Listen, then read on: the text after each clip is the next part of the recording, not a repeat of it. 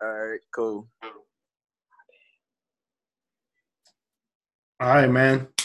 Before we ever start off, start off all of this, let's go ahead and how you guys feeling today? How's your mental health? How you everything doing? Uh, I'm copacetic, bro. Copacetic. That's Chad.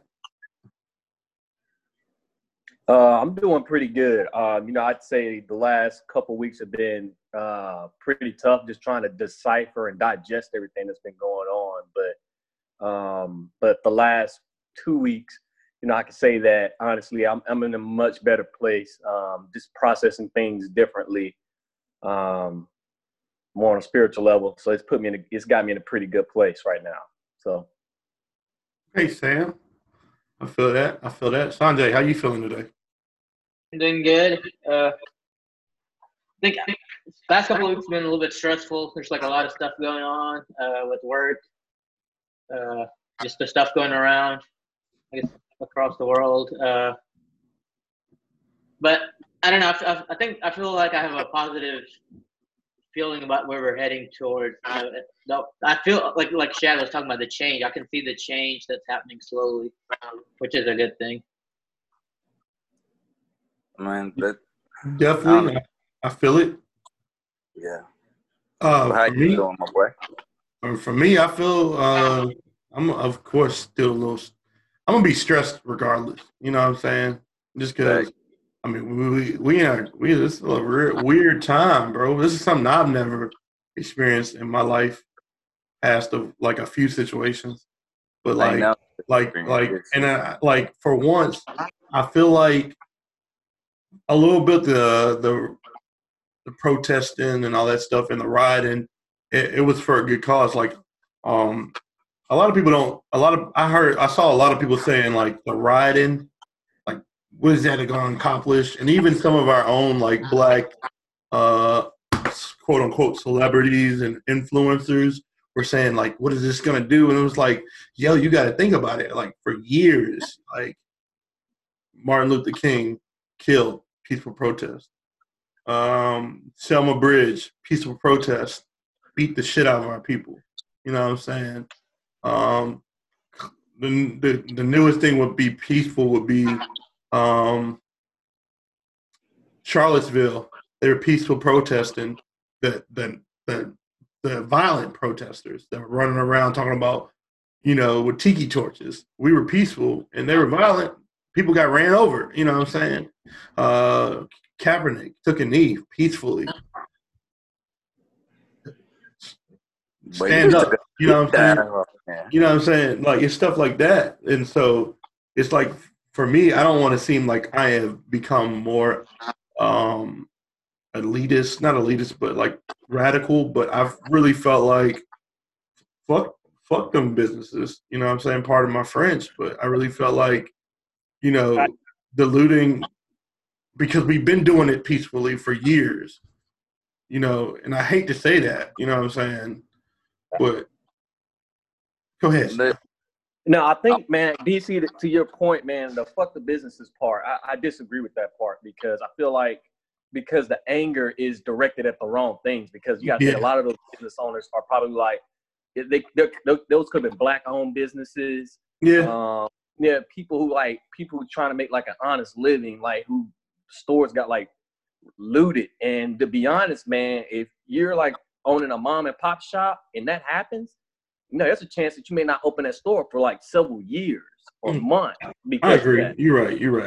So, I think, I understand why the rioting's happening because a famous quote by Martin Luther King is, rioting is the voice of the unheard. So to your point, DC, I think the rioting is happening is because we've gone unheard for so long and nobody's listening. So it's a lot of energy that's being asserted into that, and it's not the correct way to do things. Yeah.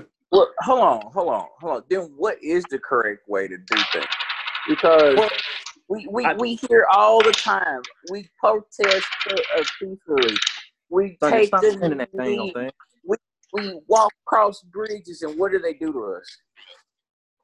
I think you do protest you protest like big corporations or people that support certain ideas or racist, that form of belief, hurt, if, when their pocketbooks get hurt, then they hear you, like a lot of, and even small business, like I've seen like where like you would have like a contractor come in over work and like they had like a Confederate flag, some of the minority people, like some of the black people, like get the fuck out of here, you're not getting my business. So yeah, I feel that. I mean, you can do that. I think I'm still not like destroy their shit, but like, hey, you're not getting my money, I'm not saying like, so maybe I shouldn't have said fucking businesses. I wasn't saying it in their pocketbooks.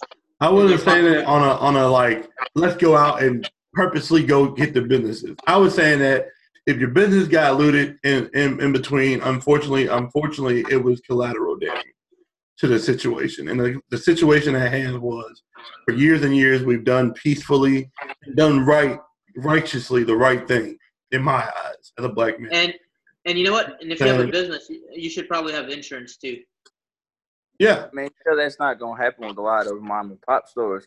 A lot of those mom and pop stores, they just functioning like their day to day. Like they don't have enough capital to bring in to have that insurance on there, to have their overhead. I think they do money like that. I mean, if you're like those areas and stuff I've seen, in order for you to rent those tenant space, you gotta, and in order to have a business, just to be, I think you gotta have like general liability and some of these basic insurance. Understand if you're just like a little hot dog stand outside, but a lot of these businesses have insurance and they're probably covered. Yeah. Then that brings the question: Then why are we discussing it then as a topic? If that's the case, because hold on, because it's the narrative. A lot of them, it's the narrative, right? They've been like, I hadn't had no insurance. Like, this is all I had. I worked for this. I blah blah blah blah blah, quote unquote. Like, that's what they are saying. These are actual people that are having to have their business rioted in the last few weeks, and saying they don't have insurance and stuff like that. So, like, I still don't get it, but like, I just want to bring this back to the thing. Like, what is the right way to protest, and what is the wrong way to protest? Because I have quite a bit of I guess like emotional attachment to that, like just anger to that, being told that we walk the streets, we do all this stuff peacefully, and we still are attacked. Like, nothing is never came from us being peaceful. Like, we get some change done, but like the rap, we get brought through peace. And the one thing I will say, brought through radical change. Yeah, the one thing I will say that I've noticed that, I mean, unfortunately, although the looting and the aggressive way happened, a lot of things came from it. They arrested, all 4 of those cops, which, in my opinion, should have happened immediately. But I also know that, it's not going to happen how we want it to happen. In North Carolina, I know for a fact that coming from this whole movement in this time in North Carolina, hold on one second.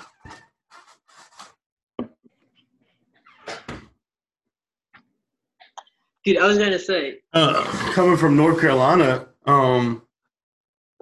like they're now doing, if you felt like your case was racially biased and you're on death row and they're giving death row inmates a chance to prove that their case was racially biased. And for some people, that's not a big thing. Even if they get it downgraded to, life in prison, that's saving their life. You know what I'm saying? Imagine being going up on fucking trial, and you're supposed to get jury of your peers, and no one is your color, so no one's gonna even look at it. And that verdict came back 45 minutes, quick, flipped around. You know what I'm saying? Automatically. So, I think that a lot of changes came from it. But it also has shown, I mean, I don't know if y'all have seen, there's a video that's going around, and maybe I can do a screen share and we can look over it. There's a video going around where, here, let's see if I can show it. There's a video going around where a lot of cops, there was a bunch of cops, and they're just being aggressive.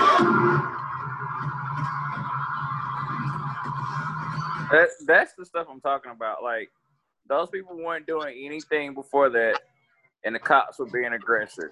Like, how can we peacefully protest? But like, they have these alt-right rallies and crap out here, and they don't do nothing to them. White folks stormed the capital of Michigan. Ain't nothing with weapons.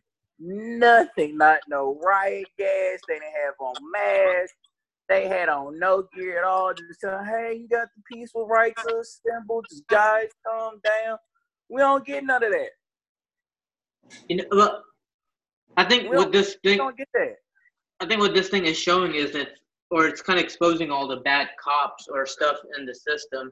And I think, I don't know exactly what it was, but like in 2006, or I think there was like a report by the FBI where they were saying that white or super race, you know, what do you call the people? White supremacists? No, white supremacists. That they were infiltrating local police departments and stuff like that. And that was like back in 2006. So, you know, it's like, if you think about America and the history, you know, it's like a systematic approach, you know, where how racism is kind of implemented and, you know, kind of comes through. So I feel like, you know, it's deep inside a lot of areas in community, you know, local, mostly local, you know, at the local level, county levels.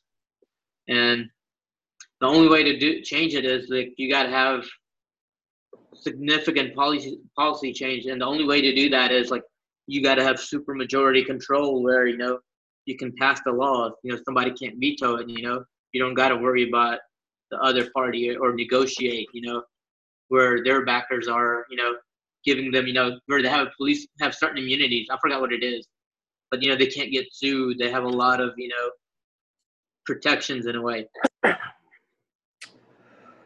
Well, yeah. So if you take some of those things away and make them accountable, then it's just like professional. Like if you're a doctor or a lawyer, they have a thing called standard of care, right? You got to be held to. Or an architect. Oh yeah, architect. It's called. You got a protection of general health care, welfare, life, and safety. So if you neglect or if you're negligent, you're liable and you get sued, or they come after you. Same thing in engineering. Yeah, I definitely agree with that. But here's the thing, though. We're a small minority in the United States. How do we go by changing this? By changing it, do we just flat out start over? Do we put in more sanctions that don't seem to be working as they are? But I am gonna say this: I saw or read somewhere the Democrats were introducing a bill that was supposed to like demilitarize the. Am I saying that right? Whatever. Yeah, the police. The police and they get like a lot of the surplus from the Pentagon. Isn't that true, Shad? Sorry, huh? Don't they get like a lot of the leftover equipment from the military? And I'm not real knowledgeable on that, so I don't say I don't know, but they got a lot of militarized stuff from my point of view that I don't think they need. So what happened was in 1994, under the Clinton era, there was a bill that was passed by the Senate, that was introduced, passed by the Senate, the Congress, and the president, that allowed our police to become more militarized. So what happened was, what you saw then was a change of guard from I guess standard policing to more militarized policing, where their ammo changed, the vehicles changed, so they started being more. You start seeing more undercover cars roaming the streets during that era. So you got to think these were policies that were set in place by our own Congress and elected and approved by all of our generally elected officials, approved generally by our elected officials during that time. So that wasn't something that they just kind of won off, saying, hey, we got extra equipment from, our military. We can pass down to police officers. That was something that our elected officials chose to do under their own power. But you know why they did? Because there was a huge influence by the NRA. If you think about it, NRA was a huge. Now it has lost a lot of power, but it's a huge lobbying firm. And they sell like a lot of military gun ammos. A lot. They basically sell every fucking gun in America, and they're always pushing for ways to sell guns. And it's another thing with just America. It's just the thing, I guess, fascination with America and the way America's brought up, the ability of, you being armed, the whole idea of, you have the right to bear arms, being able to, I guess, fight your government, or I don't know. But there's like a kind of fascination, if you think about it in American society, where the military is like held in this way in other culture, like in sports now, it was kind of introduced to football, like the anthem, I guess, for recruitment in a way. I think it was like more of propaganda, I guess, using. It was propaganda. Remember that the military paid the NFL quite a bit of money for that, and to pull soldiers out of the field, to boost morale. But there's a certain segment of population that wants that and supports that idea of militaristic, I don't know. I'm going to say they don't, because like the one thing I kept hearing from my majority of white friends, and I don't know if they were picking or they were doggone serious, was about I don't know if y'all had friends that were mentioning this stuff, but they were like, oh, when they put in the stay at home stuff, and they're talking about martial law. They were talking nothing. Hell yeah. They were worried about martial law and they're not going to take my guns. Like, there's a fascination with Americans, and I think especially with our brother and white folks, that this martial law, that the government's going to take everything that they have. Like, it's just a notion for them that it's repeated over and over and over again. Literally, like, I was talking to a man yesterday who was saying about how he went and got 36 clips for his AR because he's not going to let nobody take his gun. But you see the irony, those same people, like, they're not standing up to the government right now that's kind of oppressing and taking away people, right? Peaceful protest is like, First Amendment. It's before the Second Amendment, You have the Second Amendment to protect kind of your rights in a way, right? Yeah, yes. But the thing is, it kind of shows what they really want is they want a certain idea, which is kind of, racism. I think it's, they've been ingrained, so many generations, and Fox News, and, it's been just like systematic. I keep on saying the word systematic, but that's like a fucking true thing. People have been brainwashed. Oh, it is. I mean, I hate to say that. It is systematic, man. Let me tell you, like, a few things that need to change. Have any of y'all ever been arrested? Yes. All right, so 3 out of 4. That's crazy. 3 out of 4 people. That's actually the statistic. It says, what was it? Is it 3 out of every 4 black men would be arrested or something like that? Or is it 1 out of 4? Sam, you got arrested?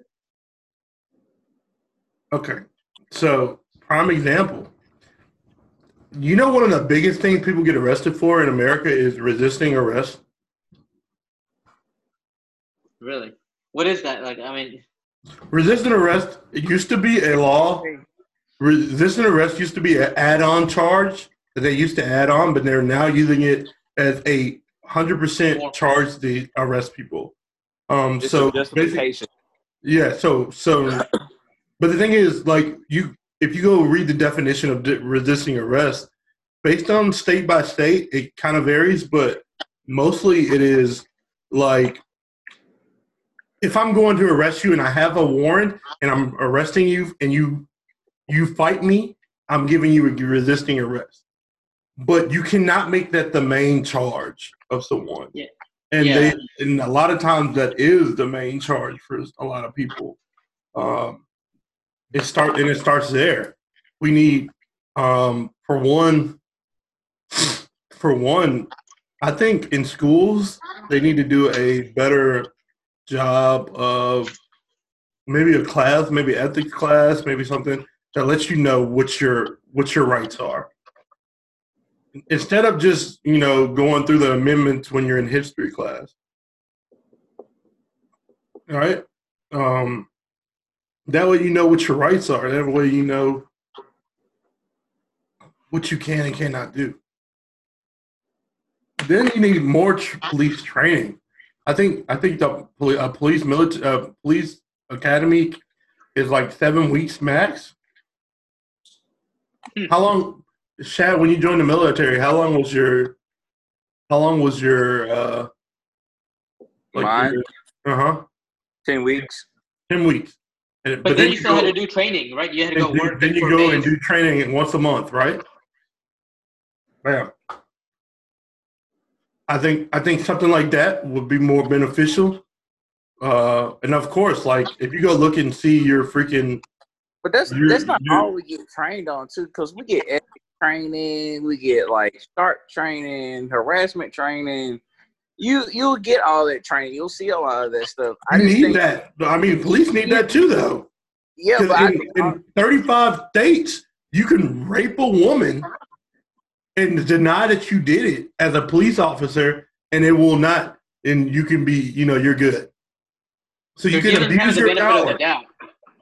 Huh? They're kind of giving benefit of the doubt all the time. They're always giving. No, it's not even that. A cop can say it was 100% consensual, and then it gets thrown away.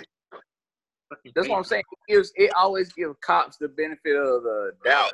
The law is written in the way that it gives a lot of leniency to the law, right? It's very vague. Hey, you know what? And there's another thing I'm going to throw on. You were talking about like just resisting arrest is kind of the main charge. And they had this other policy called frisk, stop and frisk, stop and frisk or whatever. But this whole thing about systematic thing, it's like a lot of prisons are private. The whole idea of it's like two goals. You take the votes away or suppress minorities because once you're a felon, hard to get a job. You can't vote. You can't do a lot of shit. So you're setting back the society, the family. Then you got cheap labor. You're making somebody else richer. The good old boy who has contacts within the government that gets the contracts. So the thing about Florida, okay, in Florida they passed an amendment where people who had a lot of the federal like rep on their they went to jail or whatever, they have it on the record, they got erased, and they can vote again, So soon after that, that was like a constitutional thing. So, that was like voted by the people, like super majority. You got to have like 60 or 70% to do that. So, okay, that happened, that passed. So, that happened, but then, GOP, they still had power. Right after that, what they do? Pass a law. People, they can't vote until they pay back their fines or stuff. So, so it's another way for them to control, it's like, yeah, you think you got your vote, but, here's another thing, you really can't vote. Court and got struck down, but you see the schemes and the things they go to. Yeah, keep voter suppression down. It's really crazy. This went from an intro to an automatic jumping in. Yeah, Sam, you were about to say something? Yeah. Man, you know what, Shad, you asked a really good question. And, I've kind of listened to everybody chime in and say their piece. I definitely want to come in and be able to answer the question directly. So I'm going to come at you guys with a couple of points here.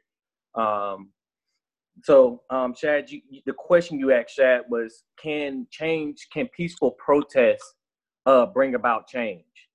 And I would argue that, yes, it can. One thing that we have to continue to do is to continue peaceful protesting and stop the looting. One thing we have to really emphasize besides protesting, the next step, protesting is just one step, but we have to continue our efforts and we have to start hitting the voting booths. That's really important. And once we start hitting these voting booths, we also not only have to, one thing we have to do next is start holding these elected officials accountable. That's something we don't do. These Yeah. elected officials, we do not hold them accountable. We sit there and put them in, and we don't do nothing. We put them in. We don't go to city hall meetings. We don't go to town hall meetings. We don't do none of that.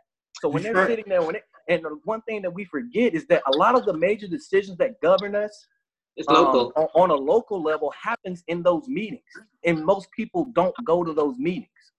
So when we're in black neighborhoods and they're getting gentrified, don't think that's just happening out of the blue. They had a meeting about that, and they sent flyers out because they have to do it, but nobody goes to the meetings. So we have to start. One thing is start holding them accountable, but we also have to start holding ourselves accountable to make sure that the people we put in office are doing what they say they're going to do for our communities.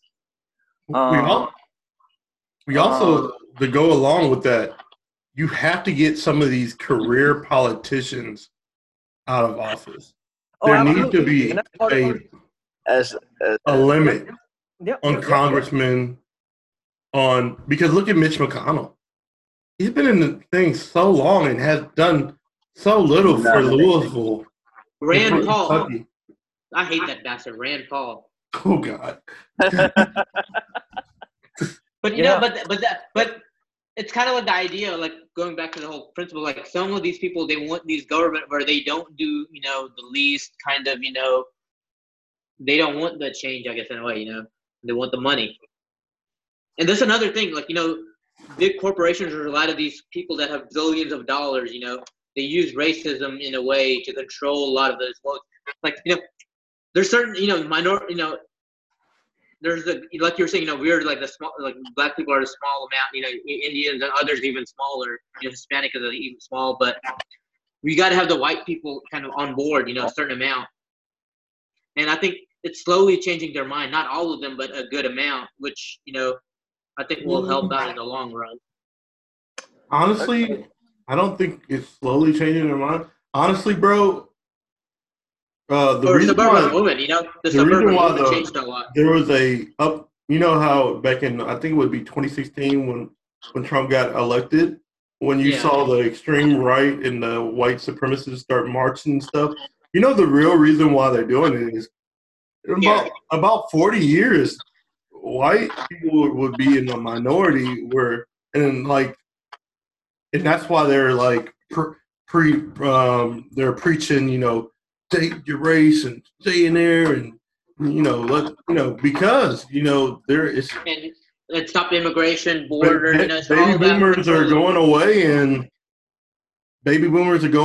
and Gen Z is taking over. Statistic, bro. I don't want to say, Sam, check me if I'm wrong, but aren't white people dying faster than they can be like replenished? Like the birth rate for white people was down. Or they're having less kids. I think like the amount of kids, you know. Yeah, Sanjay, I think you were going to say it, Sanjay. But Shad, you're right. It's not that they're dying off faster. It's just the fact that they're not reproducing as fast as they're dying. Okay, and a counterpart to other race too. Like, you know, there's more Hispanic kids. You know, they like, I don't know, I forgot, but like I think that's like the biggest growing population right now. Yes, Sanjay. Every 26 out of 100 kids in public schools now are Hispanic/Latino. So they will be the bigger minority by 2050. They'll be the bigger minority. That's crazy. Isn't it crazy that how the face of America is changing? And the power of that vote is very, very critical in getting. But here's my thing. I think we have to. Here's something I've been hearing too a lot on this, just to say this. I think we need to start voting our own interest, not on party lines, not because that's a Democrat or that's a Republican, but literally our own personal interest. Like, is this person going to do whatever it takes to better the community or better something that you like? As black people, we voted for the Democrats for years, right after when they switched, when the party split. Yeah. Yep. You know, we've been voting Democrat. But what has it got us? And it's something funny, like when Sam said the 1994 bill that came across, one of the most celebrated presidents in the black community is who? Bill Clinton. Bill Clinton. This man put in the 3-strike rule, passed that bill up under our nose, but we celebrate him to the highest power. His wife called us predators, then denied when she ran. It's just like we gotta stop just voting for people just because they're Democrat. We really have to do our due diligence as Americans to do some research, folks. I think what changed, I don't know, maybe is like the amount of diversity in the candidates, or it's definitely different. People who ran in the 90s were mostly represented by a certain race segment. I feel like. Versus now, it's still, more slightly lean, but it's still better, It's still like that now, man. Look at the president we had. All right, so when we started off, we had a diverse, I'm not gonna say a variety. I'm gonna start using. We had a variety of people up there. We had Cory Booker. We had what's that woman out in California? I cannot think of her name for nothing. Kamala Harris. Kamala Harris. We had the senator from Hawaii who was a soldier. We had Andrew Yang. We had plenty of diversity, but what happened at the end of it? All of them got dwindled down to Bernie Sanders, Elizabeth Warren, and Joe Biden. True. But it kind of still represents, the major block. I mean, until 2050, we gotta cross that threshold, But the thing I look at is like I don't care. I mean, it does matter, but like if their mindset changes where they kind of view and help towards what everybody's good for everybody, then I wouldn't mind helping, because who the vice president is gonna be. It's gonna be definitely Kamala or I don't know, somebody minority. It's gonna be our Dick Cheney. It's gonna be our turn to get our Dick Cheney in.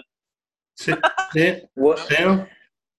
And that's how it works. Like, I think the whole point of having Joe Biden is like this guy who's in the middle, who kind of appeals to both sides, and definitely it's like a safe play in a way. Sam, what you got to say? Say this. Go ahead. Sam been fighting to say something. Go ahead. Yeah. I want. Thank you, DC. I kind of want to chime in here just a little bit. So, Shad, I agree with you. One thing we have to do better is educate ourselves on our politics and also on our rights.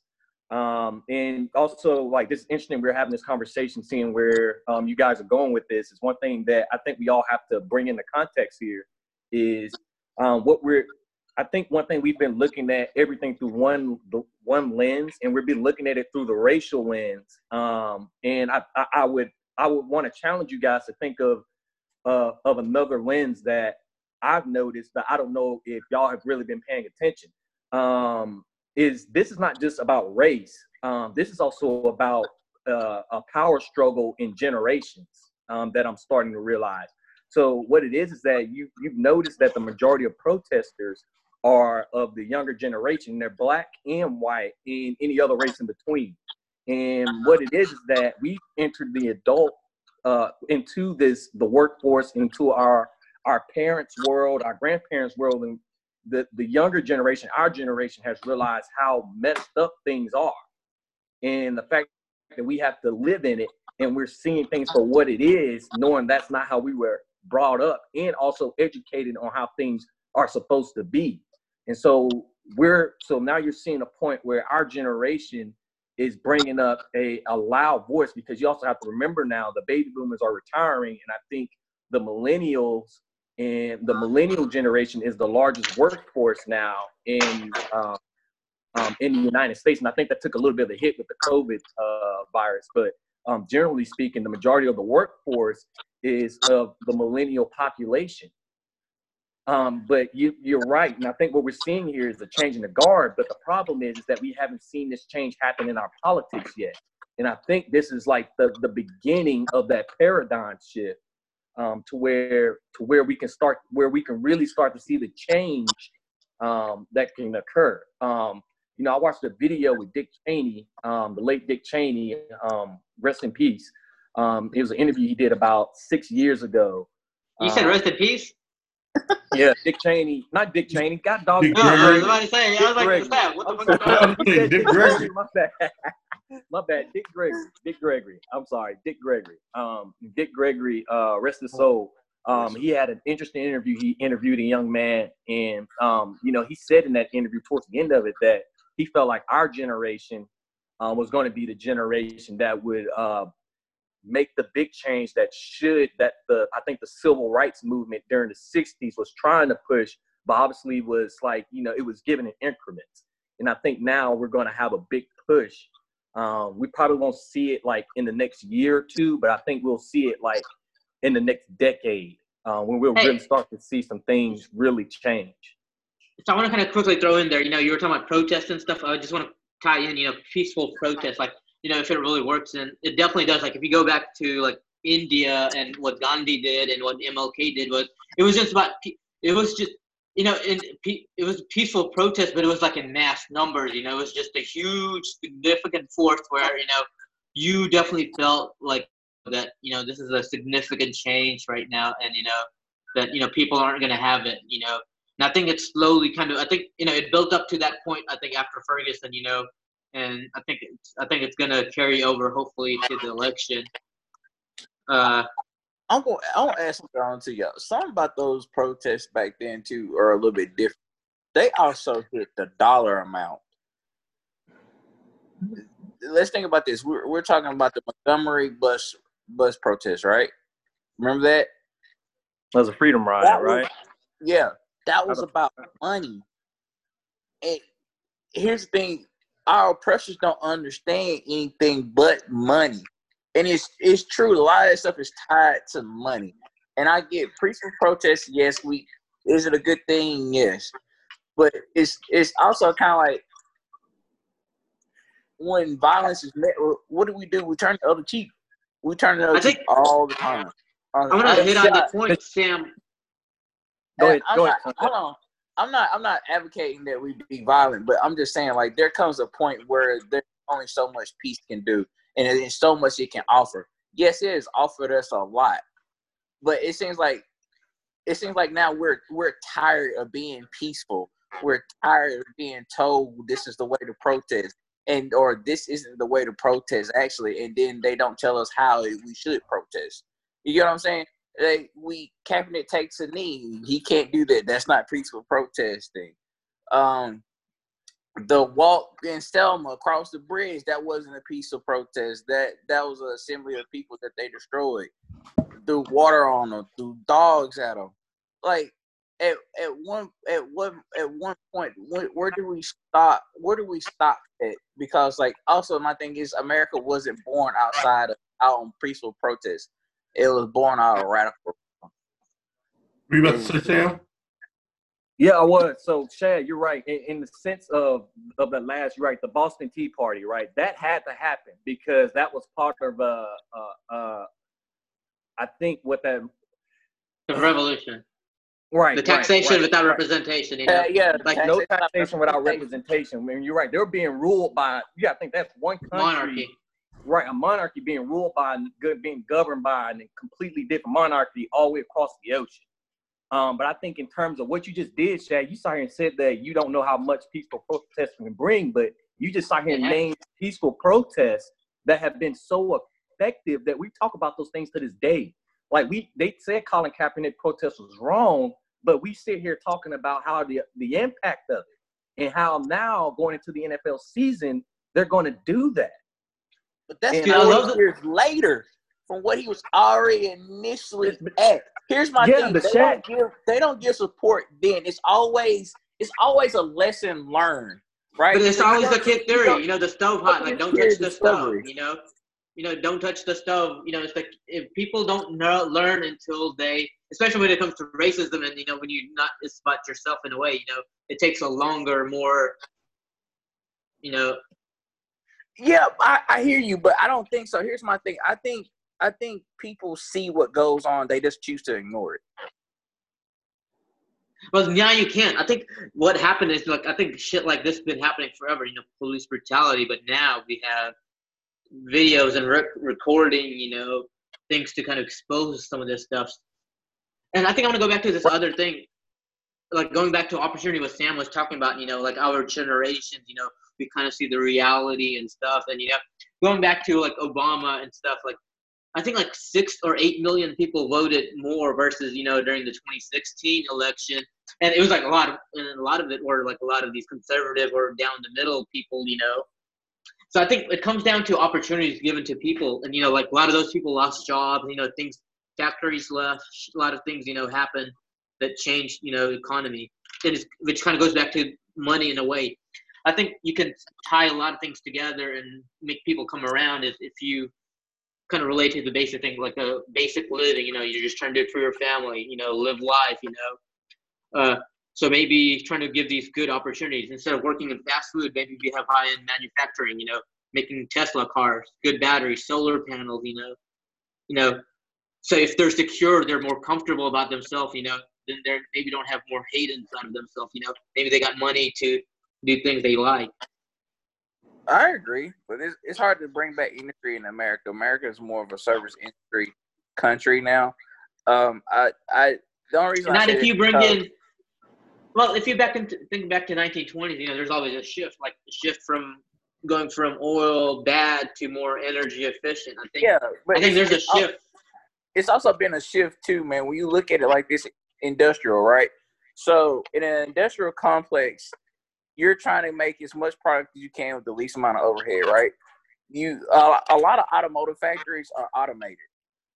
There's not a lot of these manufacturer jobs are literally automations. They've made computers and robots have been slowly dwindling that stuff away. Now, where it's valuable is other countries that are where don't you need a technician? Work, where labor costs is high. But what if, like, instead of, well, I guess my point is, like, what don't you need like a robot technician, like somebody to fix or repair those robots? Maybe that could be tech. That's education and tech, and that's something I don't think that we focus enough on, honestly. And here, sorry, but like, don't you think, like, instead of for technician, you don't need to go to college for 4 years. Maybe you go to community college. Like I agree. I agree. Like, college is not for everybody. Man. Everybody. College so is like not for everybody. And I do agree. I think we need to be more. You know what? It was kind of pushed on us as a kid. You were like, oh, go to college, you get a good job, blah, blah, blah, blah, which necessarily a lot of us did. But I know guys that I got a buddy that was a diesel mechanic, and I know a guy that's a welder to make 6 figures a year. Then they went to trade school. You know what I'm saying? Like, I'm a big advocate of, like, somebody going to trade school. Like, here's my thing. Like, college. What's wrong with? What do you look? DC is high as hell. No, I'm not. I think y'all veered way off the original topic. So here's what we're gonna do. Unfortunately, I have to bring out my friend. 2-minute warning. All right. So that'll be. Hey, look. So basically, we're gonna go back to topic real quick, and we'll get. I've been holding this in. Topic, bro. Let's do something different. Y'all went from protesting to industrial and jobs. But it ties back into one. Yeah, because, like, why are we protesting? Because people have been suppressed. They don't have opportunities. We're protesting because black people are tired of being killed in the streets like dogs, and that's the real protest. It's not just about systematic racism. It's about we're tired of people getting killed and no one's being held responsible for the killings. And that's the only thing that people and that's the truth.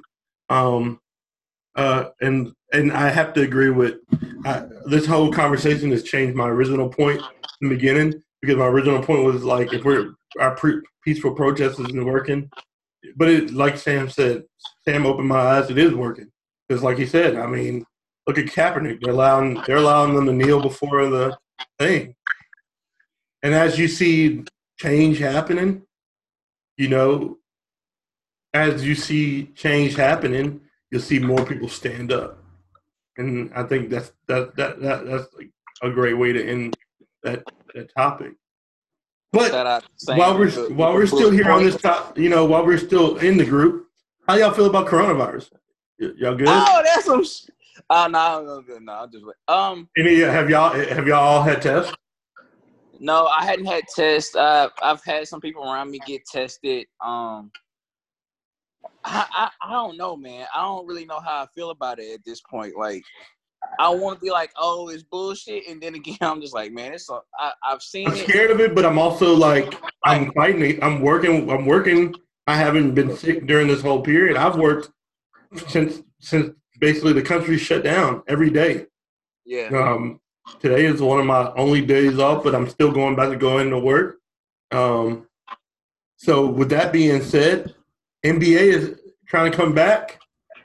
They are having a huge debate. The debate is, a lot of NBA players are members of the Black community. And the debate is, do we go back to work when we have this going on? Or do we, if we go back to work, does it not take eyes off of the Black Lives Matter movement?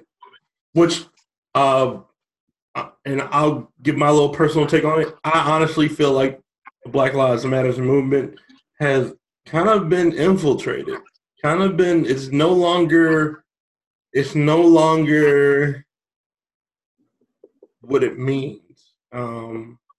It's hard for me every day. I wake up and I see someone accusing this company of this and this, and I don't know who's genuine anymore. You know what I'm saying? And that is hard to go through right now. Starbucks is a prime example. They were saying to their employees, you can't wear Black Lives Matter stuff. And then they produced this shirt and was like, y'all can buy this. I'm going to get my food. Y'all can buy this. You know what I'm saying? So it makes me feel like who is for Black people and who is really, and I am I have seen some crazy videos, and which is crazy that you have to see videos. I saw a video of a white man standing up for a 14-year-old kid who was getting harassed by two middle-aged white people because he was riding his bike on an empty sidewalk and he wasn't bothering anyone, and they were like, you should be riding your bike on the bike lane, which in my opinion, I hate riding on the bike lane because I have a bike. I bike to work every once in a while. It's been a while, but I hate riding the bike lane. I only do it when I have to. If the sidewalk is empty and I'm not dealing with anybody, I'm going to ride on the sidewalk. I feel that's more safer. And so I really feel like I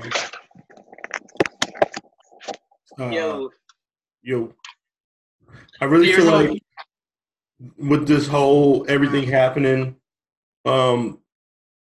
back to the original topic, which was should the NBA players get back to work? I really feel like if they pull their money together, which they do, or if they're in this community and they're a Black community person and they use their platform, like a few years back, I remember seeing that picture of Kobe, the I Can't Breathe shirt on, and Kobe, that was back when Eric Garner was killed.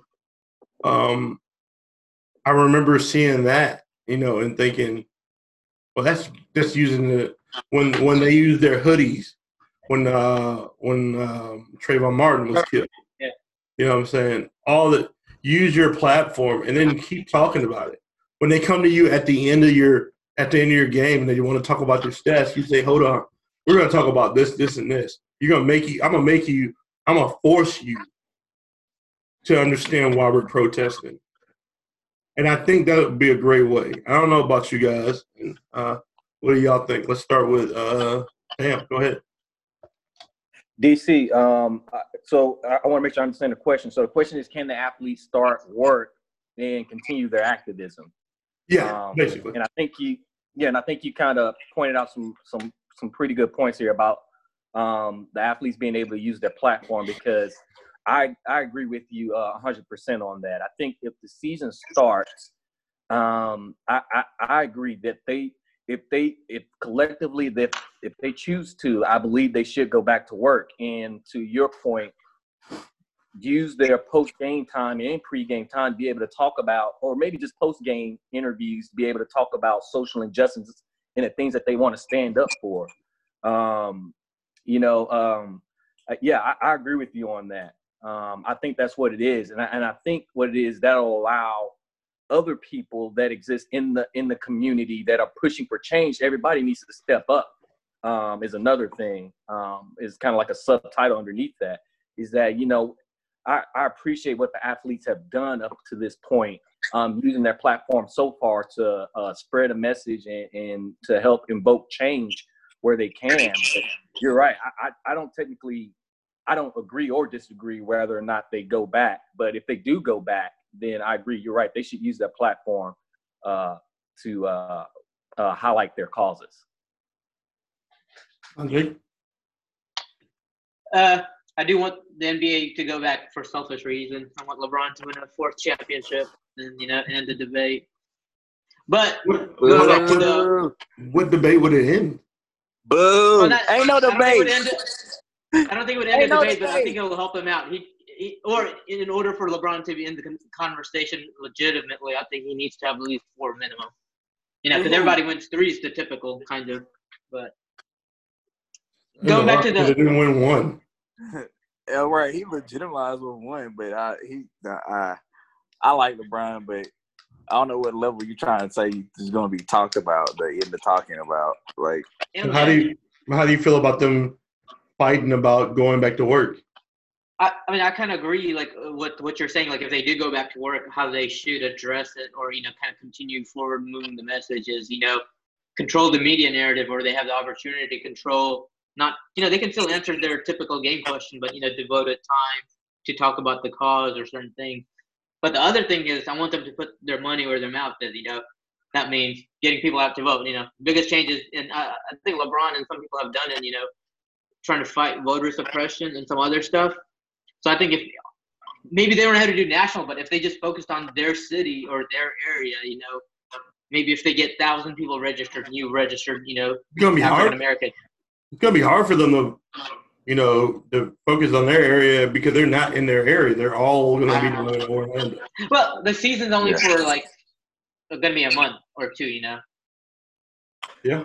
But I mean, they have other people. They have secretaries. As long as they can put resource behind it and continue to talk, do both. Talk in the media, but back it up. There's got to be action on the ground to make it happen, not just talk. Because I like the talk, idea of keep the message going. Because 2020 has been a year where one thing after another rolls up, and you tend to slowly kind of get. What do you call, not lenient? What's the word? Like, you get numb in a way. Yeah, you're right.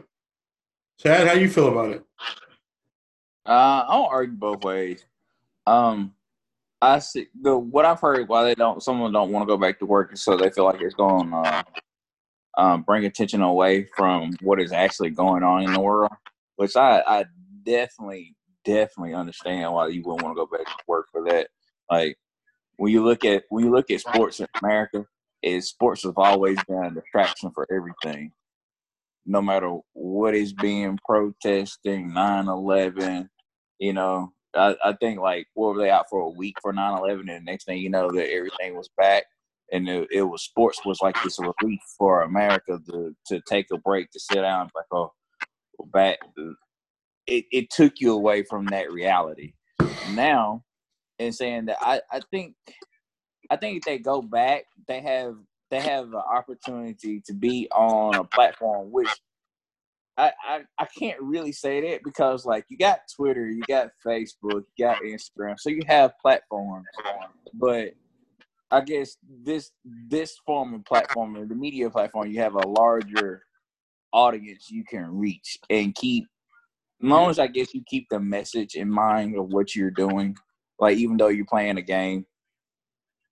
Hey, can I jump in quick? Yeah, sure. So going to your point, this whole idea of, sports, and there was a debate where people don't want politics in sports, the whole idea of Colin Kaepernick, where they think, sports is their escape point and, they don't have to worry about anything. And now if you definitely make that part very uncomfortable, they really have no place to escape. And, that's one of the issues. Like people have to face the issues head on. They can't just escape from it in a way. So I think if the athletes continue to push the message and, not just stay quiet. If they stay quiet, then they play into the old age, kind of, it's an escape point. But if they kind of become a area where they're shining a light on it and other people can't escape, use sports as an escape factor, then I think it'll help everybody out. There's nowhere to go. You're going to hear, you're going to listen in a way. The other issue for a lot of them, what I'm also reading is they're worried about getting injured during this time. I honestly, I'm on the fence about the season because the question is, is the season, will it have an asterisk next to it? Are they really considered, if the Lakers win, are they really considered the real champions? Because they're also doing let's be honest, they're doing an experimental playoff form. They're doing 1 versus 16, right? But as long as there's 7-game series, as long as they have a 7-game series, then I don't care, But still, I mean, you're not playing. The Lakers aren't. They're not. No longer are they playing. All right, let's say my Wizards make it in. They're the 16th seed. They're the last seed in the what? But let's just say they make it in. All right, so I think they get like 4 games before or 8 games, and then they get whoever those 8 games, after those 8 games, the top 16 teams make it in. All right, so let's say my Wizards make it in.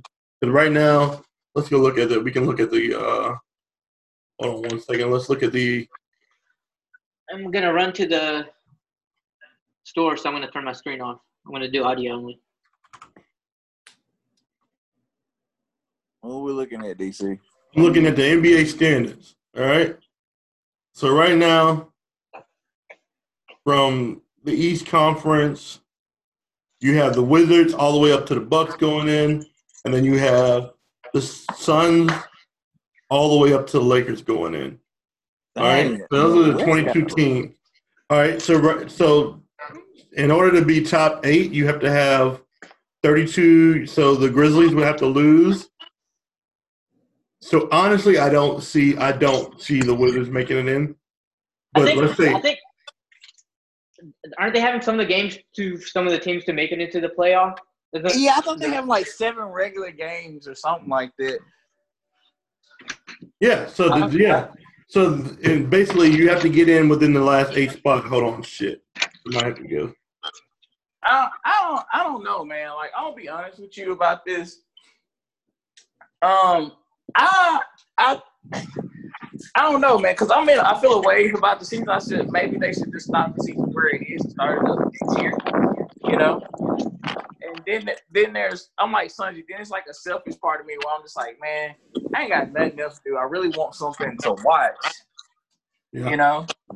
So, Sunday. But Sunday. I think all right, never mind. Go ahead. Keep going. I think it's a positive to it, bro. Honestly, like,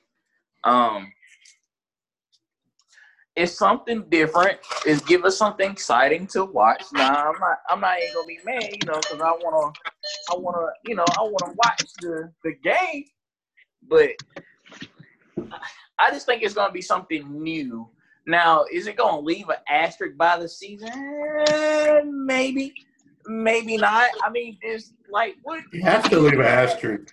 They're no longer going with the way they were going before. You know what I'm saying? I think it only leaves the asterisk if there's like a coronavirus. One of the major stars gets the coronavirus and they can't finish the series. Ooh, that brings up an interesting question. Hold on, son. What happens if that? Like, what happens if an NBA player that's in the, like, say they play in the finals, right? They in the finals. Then all of a sudden one of the players get corona. Do they stop? They should just, or do they keep playing? Like, there's a lot of dynamic out there too. And more than likely, we're not the only ones talking about this. You know what I'm saying? They're going to be in a little bubble. Their bubble.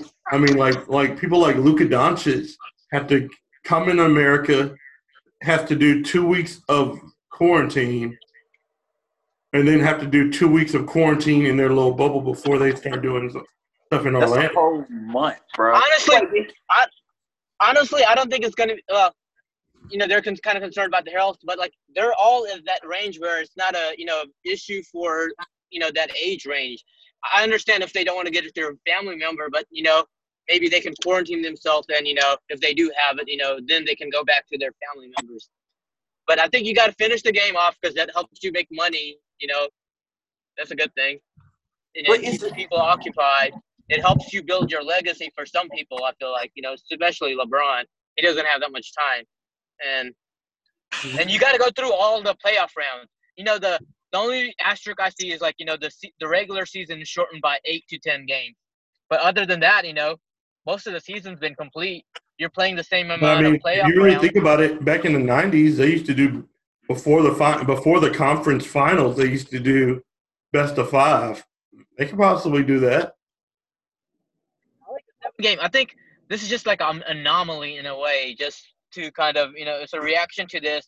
It's like business. Like, every business got to adapt. How we were talking about capitalism, If it doesn't adapt or, then you kind of just fall behind or get, taken out in a way. So I think it's just an off thing they got to do, and I think it's a good thing. I want to see some fucking basketball.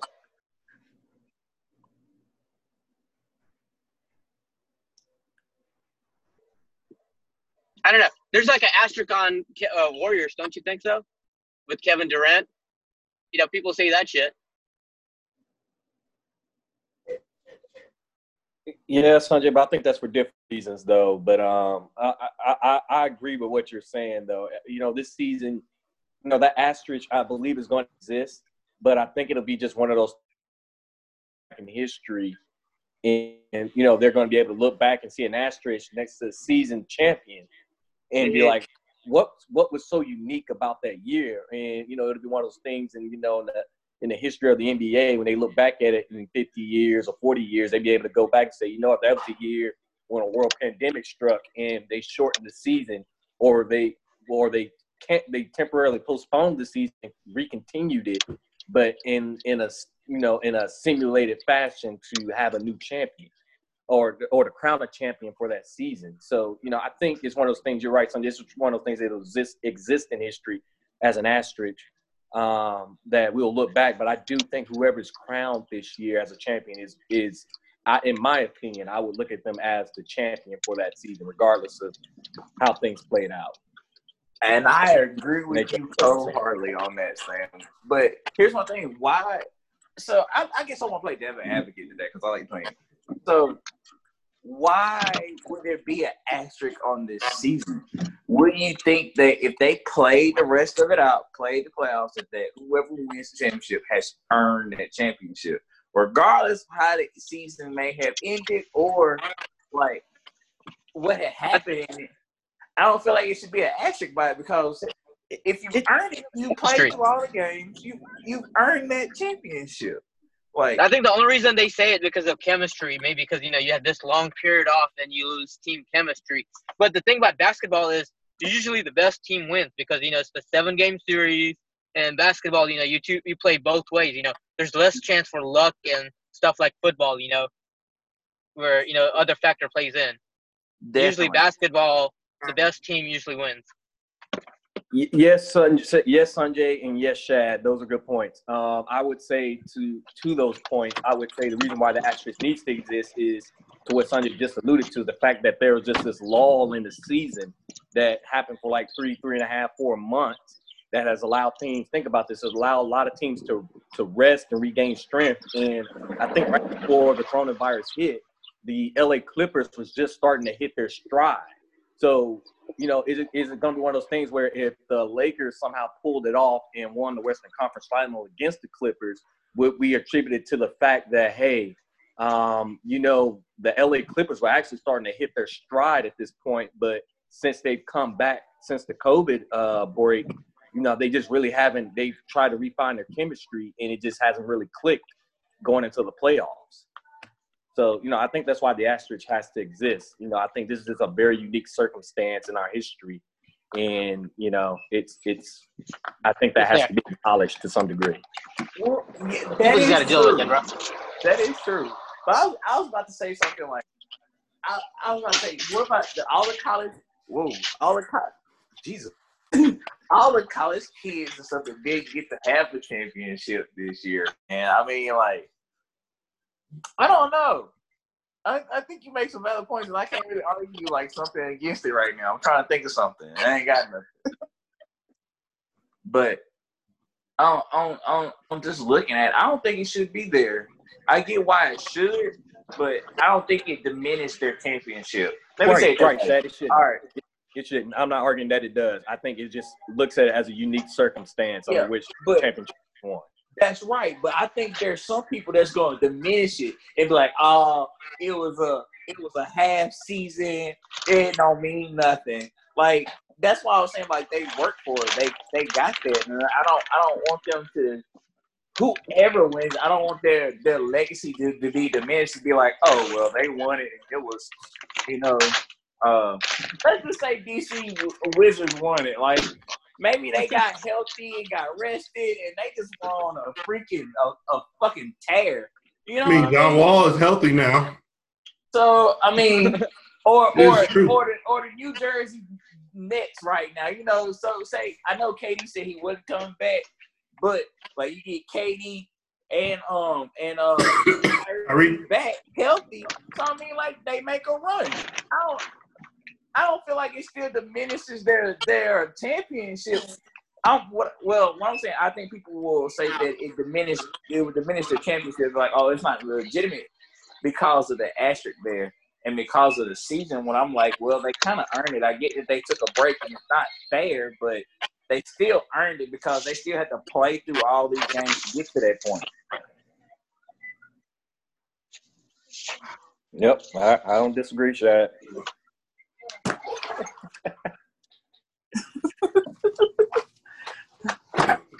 All right. So we got the NBA out of the way. My only coinciding thing is like I agree with Sam. Teams hit stride.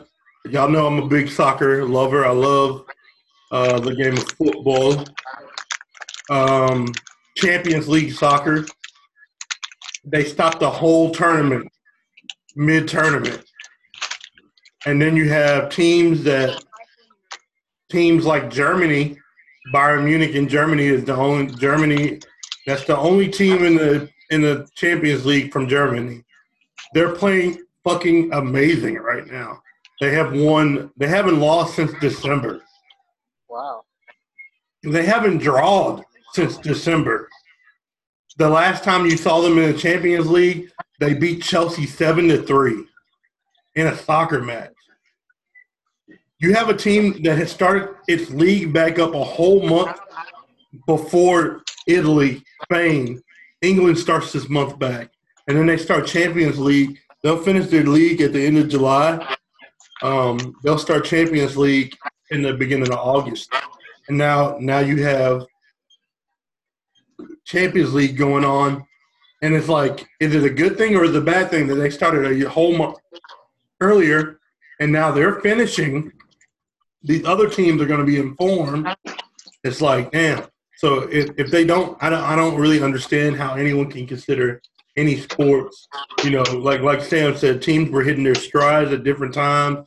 Now, let's say you got Juventus, you got Ronaldo on your team, and Ronaldo's playing amazing because he's been working his ass off.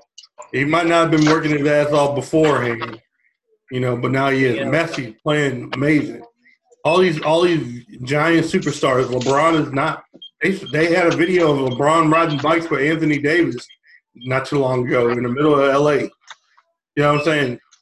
Not everybody took this quarantine to get in shape. You know what I'm saying? So, unfortunately, I don't know how much, in my opinion, I don't know how much this season really ends up being great. It's always going to have an asterisk to me. I mean, of course, I'm going to give them a champion. Yeah, they won the championship, but Don't really matter. You But say don't you that, think but if it's the just Washington harder? Wizards pull it off, you'll be. If the Wizards pull it off, it's still John Wall wasn't gonna be there at first, and now he's back. I'm still gonna say, damn, that's kind of fucked up. Now we got to do it again. Let's run it Hey, back. who's No, who's better, because John? look, no. If the Wizard won, is it legitimate or is it illegitimate? Illegitimate. Man, there's no way Wizards can It's win. not. I wouldn't claim that. I wouldn't count it. But imagine though, just imagine that he comes back. He wasn't supposed to play at all this season. We had a whole 3-month break, and the season starting back up. And guess what? The Wizards paying that man his money. They want their worth. Get your ass in the game. You know what I'm saying? Even though they said that John Wall isn't playing, but Hey, but don't you think the asterisk, it kind of makes it to a point where, like, hey, we had to stop. We didn't have chemistry, but we got in shape and still won.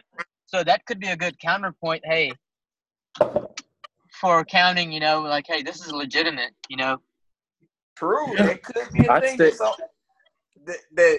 that's not their fault that your teammates didn't take an accountability to work out and maybe improve something on their game.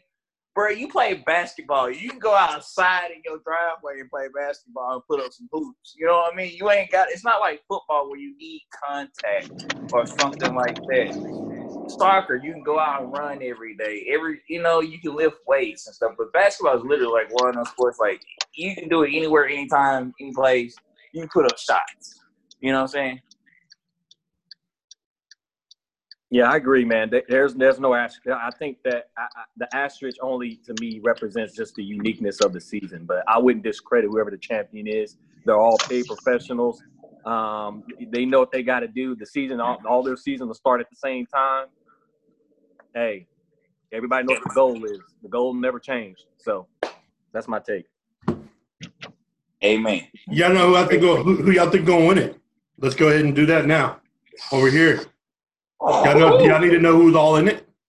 Man, yeah, I didn't know who all is, man. You can't just pull out a question like that. Nah, team on each conference or top 8 team, the West and the East or whatever. No, it's 22. Yeah, but they're not. I don't think.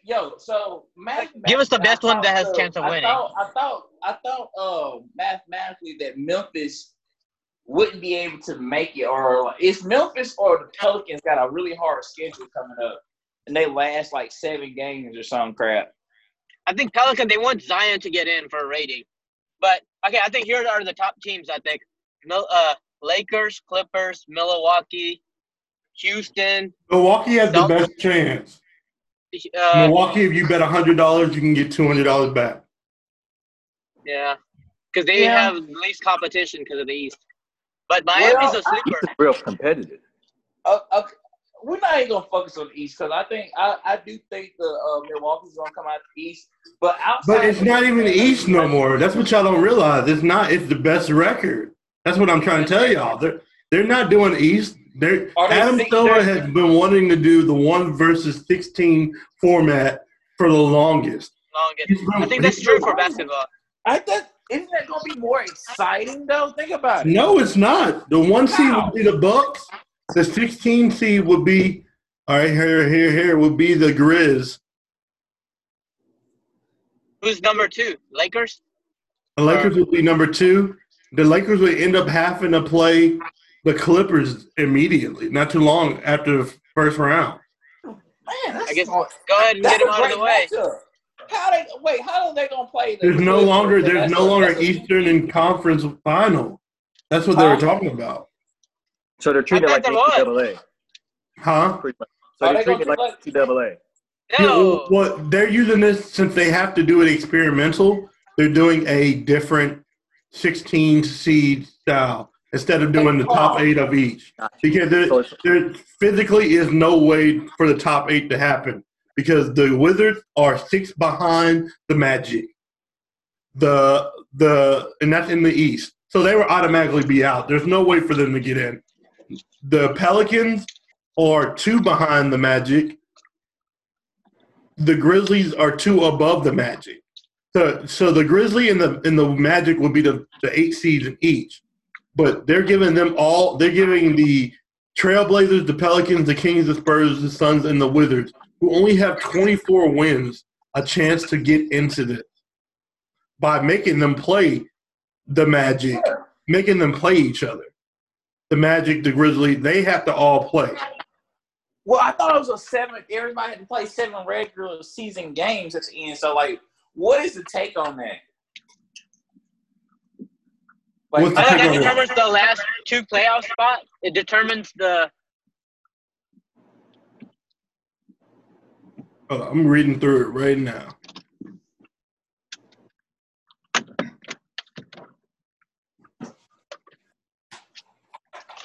That is neutral site. You got to think about all that. Yeah, home court doesn't really matter. Let me tell you something. From betting on soccer, boy, I'm telling y'all, that home court has been negated. Sanjay, get that mic, Sanjay. But this ain't soccer, man. Sanjay might going like, huh? Yeah, here's Sanjay Mike just going. Yeah, mute that thing, Sanjay. I'm running, walking. My man goes, I'm running, walking. Man, nobody told you to go to the store in the middle of the podcast, bro. They could have waited. Literally. We ain't got much longer, man. We probably gonna wrap this up. Got 2 more segments and we're done. So who y'all picking? Y'all picking? I'm personally gonna pick. I think the Bucks get it. Bucks. I'm doing Lakers versus Bucks and Lakers winning. Neutral site. I'm taking the Bucks. Really? Yep. They weren't even that good at home this year. So I'm gonna go left field on all y'all, man. Celtics. No, I'm gonna pick the Clippers to win it all because I think they got the best team. Like they got the injured team.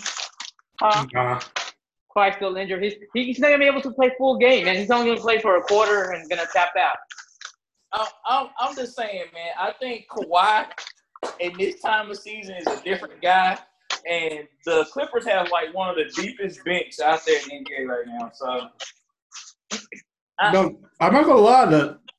The bench that the Bucks have is pretty good.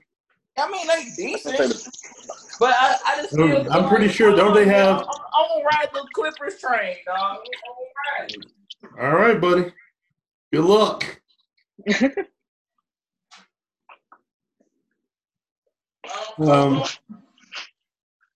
One next topic and one of the final topics of the thing because we've been on this about an hour. Let's put this up, chop this thing up.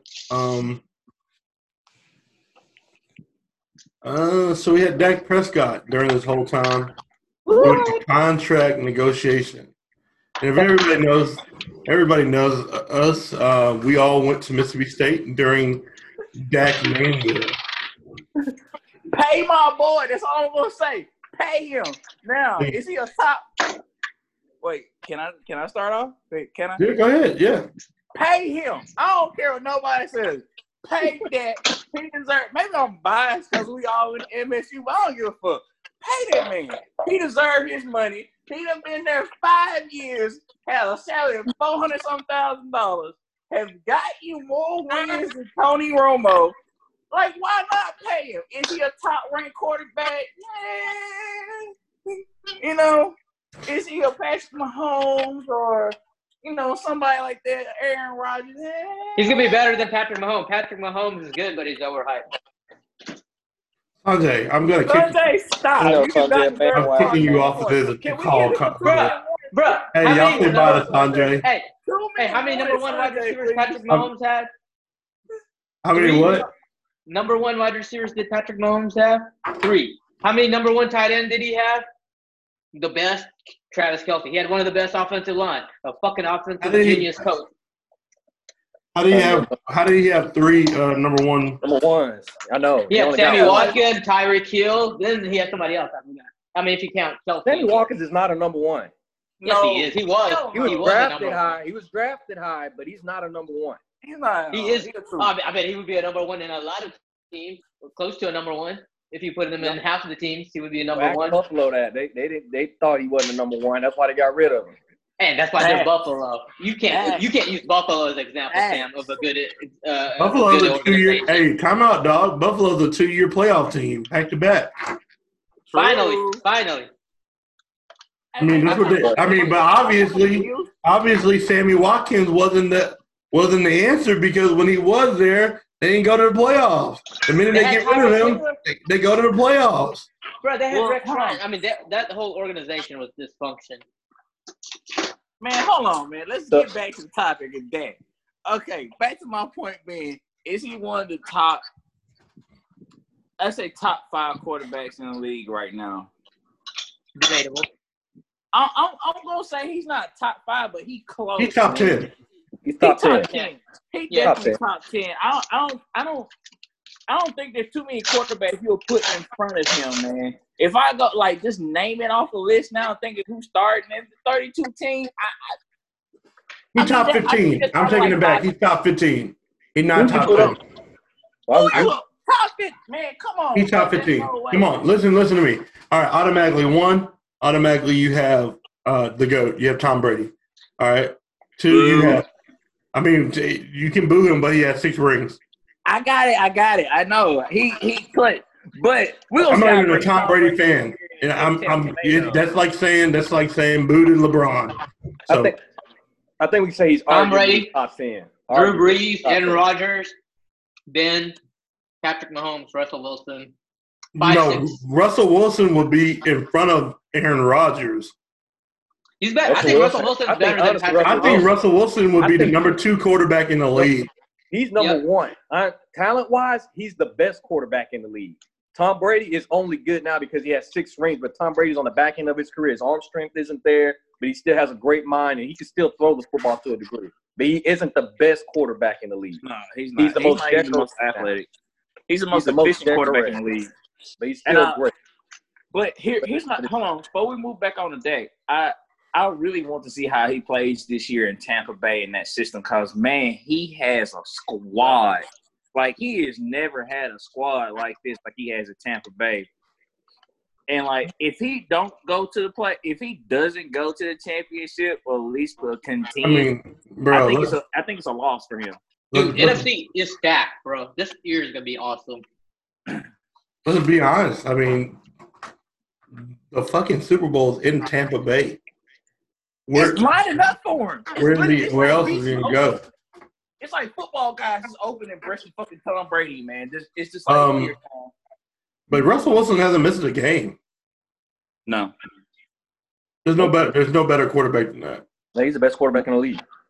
Yeah, but he's got a bad offensive line. And then, like, this is what I was about to say about Dak, man. You look at him like Forrest, like, I guess I hate to put in fantasy in this, but like he was a top 5 quarterback in fantasy yards per game. Yep. Nobody's putting up his yardage.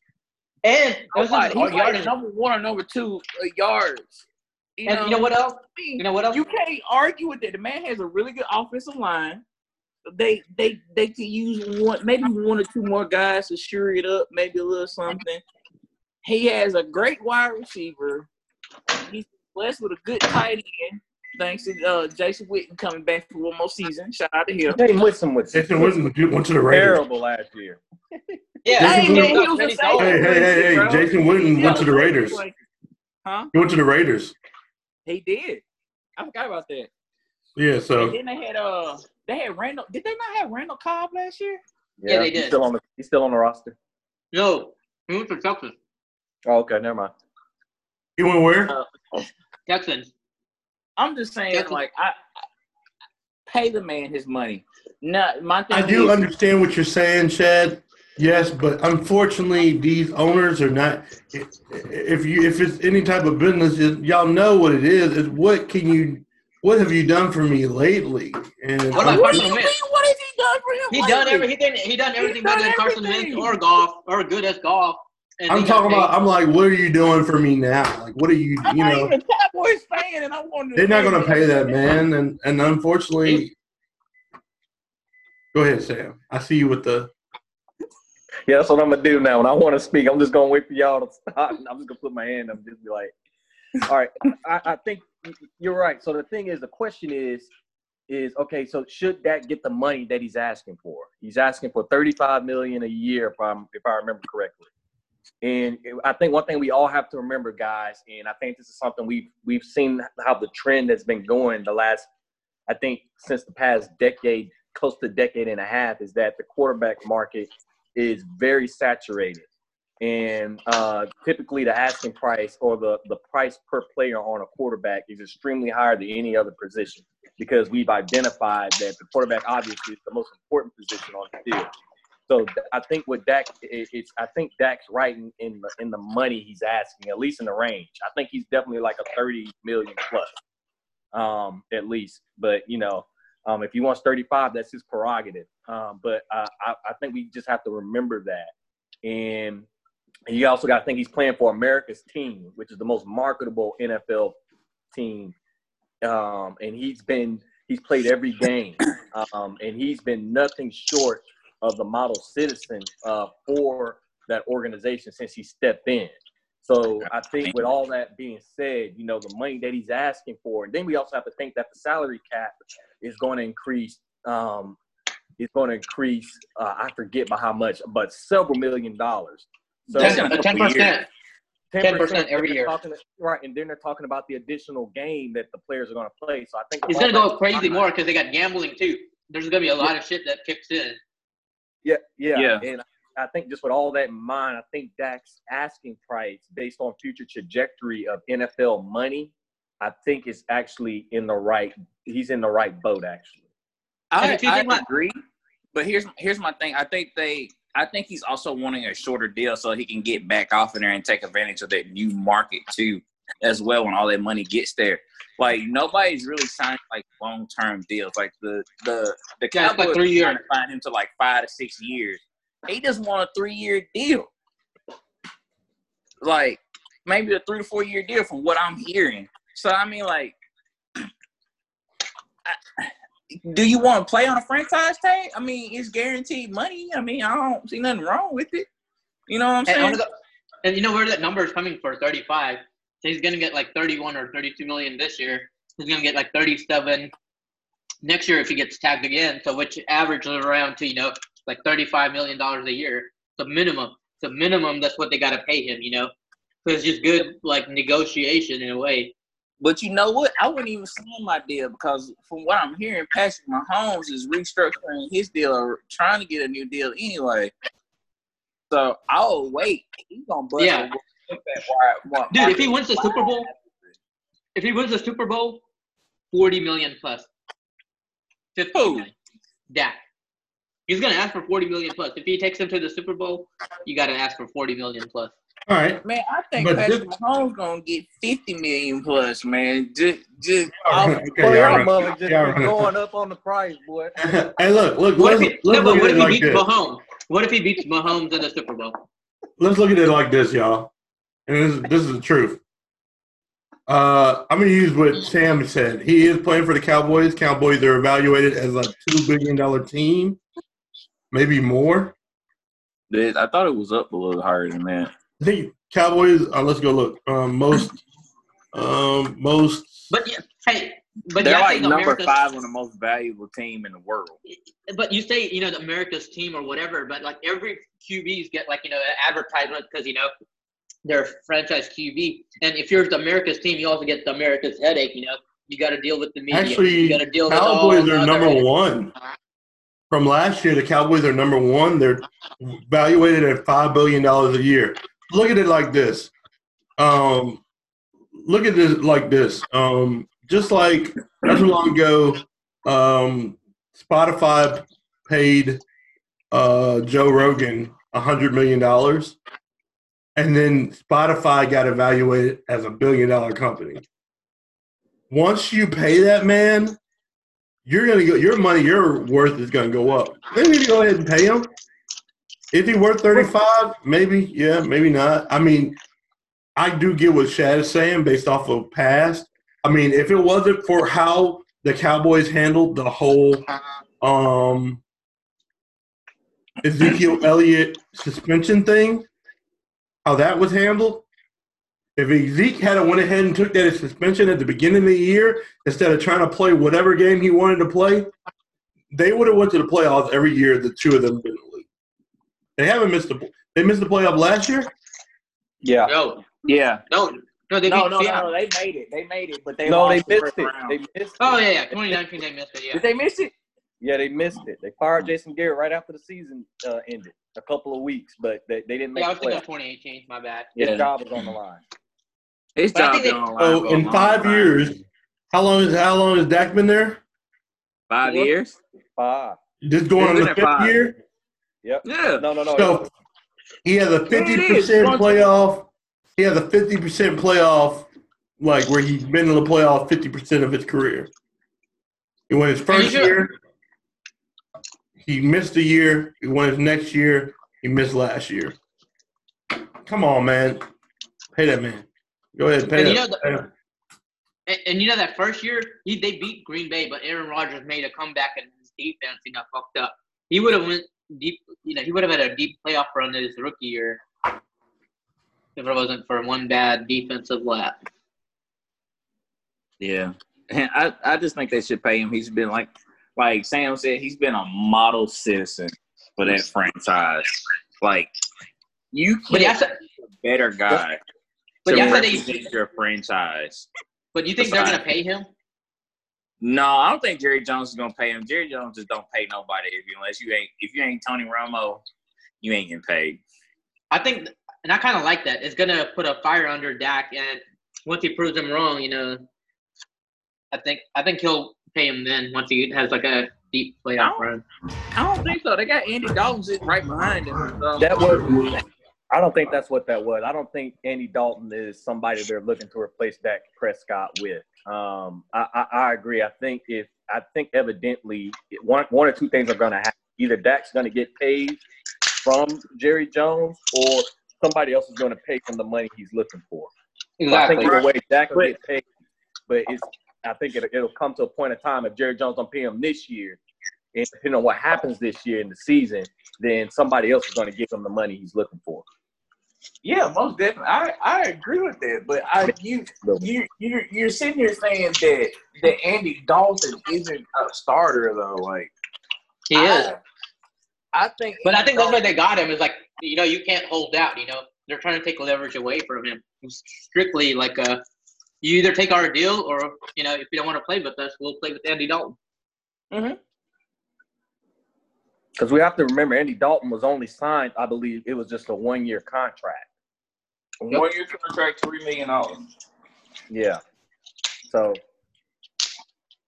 I think you're right. I think Andy Dalton's hire was more of an insurance policy in case Dak decided that he's going to hold out. But I don't think Dak's going to hold out when they're going to pay him $30, $31, or $32 million on the franchise tag. So I think he'd be a fool to sit out on that. Plus, I don't know, man.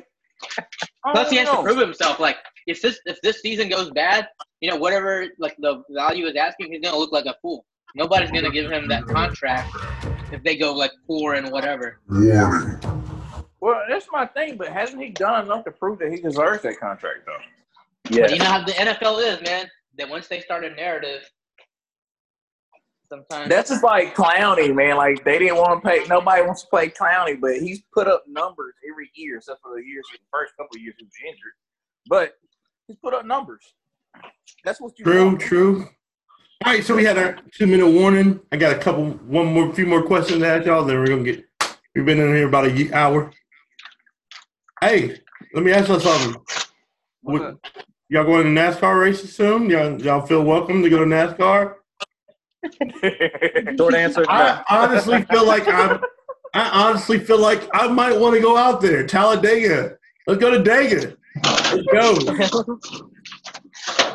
I think that I literally saw a video today that showed Alvin Kamara going to a NASCAR race. And he's like, yo, they banned the flag. They want us there. They want us there. And I think that, a lot of people like racing. There's a reason why Gran Turismo is a good game. That's true. You know what I'm saying? People love we just weren't going, man. And that's the truth. We weren't going because, I mean, I wouldn't mind going, drinking all day, watching cars, going in a circle, partying, talking to my friends. Let's do it. We can rent an RV. We can rent an RV and let's do it. Hey, but I'm gonna say this. I think there's more. I think there's. Would I go to a NASCAR race? Yeah, I want to hear the sound of the cars. I think it's a strategy. It's more to it because of those cars are actually topped out. The engines are guzzled. So they all have like the same horsepower. It's about what you do to the car. So it's engineering and strategy.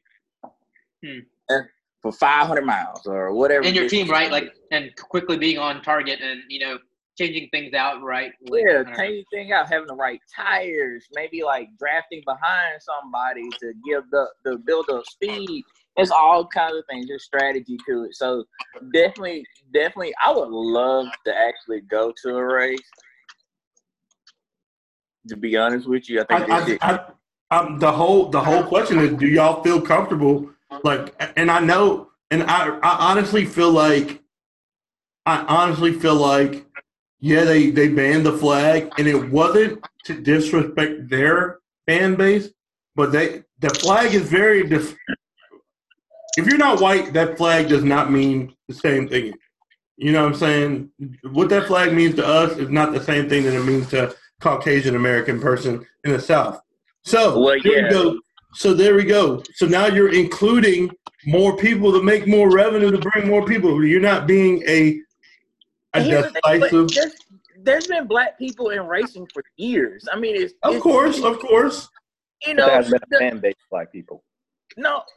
Golf doesn't have a huge fan base for black people either, but guess who does? The heck no. I'm going to dispute that, man. I'm really going to dispute that. They said the NASCAR has never had a black fan base. I think it's had. It doesn't have that big of a black fan base. It doesn't exist, Dad. I'm just saying it's like not a big fan base. I'm not like a There's more of a bigger soccer fan base of African American people than there are fucking NASCAR. I don't know about has that a bigger, one. I don't have no numbers on it, but I just feel like this is not necessarily true. Maybe they grew out. Maybe they were NASCAR fan and they grew out, or I think because like I'm just saying, there's not that many black people going to NASCAR events where we have to look at that fucking flag getting raised in our face next to it. No, you see it at Mississippi State. I've seen that flag everywhere in Mississippi State football game, right? Or tailgating. I didn't see it that much. Never seen that flag at a state game. I haven't seen that flag at a state game. I'm trying to figure it out. You must have had a different experience than us. Different experience, bro. Like MSU was a blessing. Yeah, I'm about to say. But like I'm saying, like, have you seen on somebody's truck, or maybe not as prominent, but I've seen it around campus. I haven't. You haven't at all? Yeah. Other than a state flag. The one thing the one thing I will say about the whole banning of the flag, I do feel like they should have made some type of, because it literally like let's be honest, they didn't have that many they don't have that many black fans. They have majority white fans who love that flag. I really feel like I don't know. I want to know what their strategy was. But I also know that what they said in their statement was they didn't want something that was so divisive, that is going to divide their fan base, and they want to welcome more fans, and they felt like the flag wouldn't welcome more fans. Well, they want it based off of racing. Well, I think to your point, DC, I think there's been an awakening in white America about racism and what we as minorities go through on a day-to-day basis lately. It's taken them a long while to get there, but they're awakening to the things that's happening. As far as NASCAR taking it out, man, that's about as down home Southern as you can get on anything. Yeah, that's a big change in a way. It's surprising. They didn't have to do it because, like, they only got one black driver, right? But this hold on. This is my other point. There are employees that work for those teams that are black. I guarantee you. You're right. You're definitely right. There's some black mechanics. There's a girl that's a black girl that's a crew member for one of the teams. I can't remember. But, like, it's hard to get to those positions. But I think it does open it up, NASCAR, to, like, being friendly and seen as not just as, I guess, like, we see it as just a white sport, but, like, as a American sport, I guess I want to say here or something like that. Who will y'all be rooting for? Eminem car. Bubba, why? But what's his name? You said the Eminem car? Yeah. Hey, look, man. I'm just because I think maybe that was what they did. Huh? Maybe that's what they did. I mean, because if you think about the PGA Tour, a lot of black people only watch it to watch Tiger Woods. You know what I'm saying? I'm not just gonna say black folks. It's a lot of everybody that just watched Tiger Woods. But a lot of black people are watching. I'm saying specifically, I'm watching to see how good Tiger does. I know no one else in the PGA Tour. I do now that I'm older and I've been watching it a little bit. But growing up, I only knew Tiger Woods. Tiger Woods was the inspiration of everyone. Maybe that what they're trying to do is have Bubba Wallace be the new Tiger Woods for NASCAR. Yeah, DC, to strengthen your point, the reason since Tiger Woods has joined the PGA Tour, the number of black people who play golf and participants in the PGA Tour and also just collegiate level has gone up a lot since Tiger Woods had joined it. So I think from a NASCAR standpoint, it's a really smart strategy to remove that flag to bring in a new fan base, sort of say. So it's like what would happen eventually is like baseball. I think baseball used to be called the American pastime, and it used to be the most popular sport in America up until I think maybe around the 60s and 70s when the NBA and the NFL took more of a stride in becoming the more popular sports in America. And that's because of its diversity, because baseball was slow to the pitch in diversifying its sport. Yeah, you're right. I mean, now look at baseball. If you ain't from the Dominican, you ain't slugging. You know what I'm saying? But that's another that's a disparity in, like, I think baseball too, for as black people. I'm not saying like not Afro-Latino brothers, but as far as like African American, there's very little representation there for us besides our Afro-Latino brothers. Yeah. Dang, Sanjay, what are you doing, bro? Sanjay, you gotta learn how to mute that mic, man. I know. Heard our podcast, bro. Stop. Man, is you taking a leak doing a podcast, dog? Oh, no, I was washing my hands. Doing? I was washing my hands. Man, mute your phone. No, Jesus. Yeah, it's muted now. All right, final words, man. Anybody got any final words? We're going to take the last 10 minutes of this whole thing and y'all final words? All right, so this is our, I guess I'll start off. This is our first podcast, so I think it was pretty interesting. But on another note, pay my boy Dak. He needs his money. Shout out to the Awakening of America. And may we continue to change and strive for better, bro. Sam? Yeah, Shad, I'm going to echo you, man. Yeah, you know, it's been a really good talk. I think talking about sports and politics is definitely in its role in politics a little bit has been really interesting. Has been an interesting conversation. Yeah, shout out to the Awakening of America.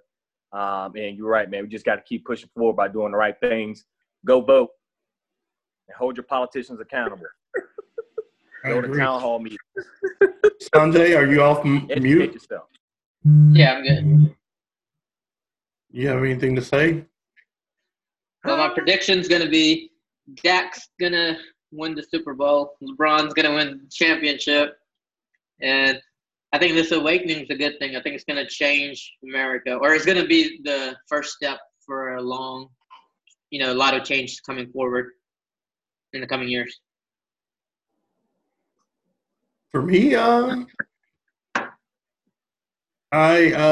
grateful for this whole opportunity. We've been wanting to do this for a while. Thanks, Sanjay.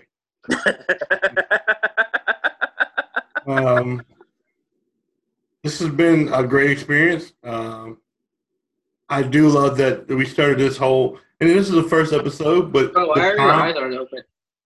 The times aren't really like for just all of us only talking about sports. You know what I'm saying? So as much as I didn't want to start this off such a serious conversation, I mean, we had an obligation to start it off seriously. You know what I'm saying? We had an obligation to discuss what's going on as 4 men of color. 3 men of color and Sanjay. No. And but I'm really grateful. I think I'm definitely colored. Maybe not as dark. I think you're darker than he is, man. You're darker than DC. So. Oh yeah, damn. Yes, I'm definitely more colored than you, DC, and you're more white than me too, DC. So you're the what? In the what? Infidel.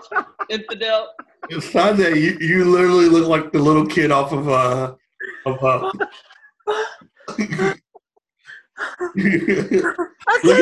at Sanjay's hat right now. He's like this.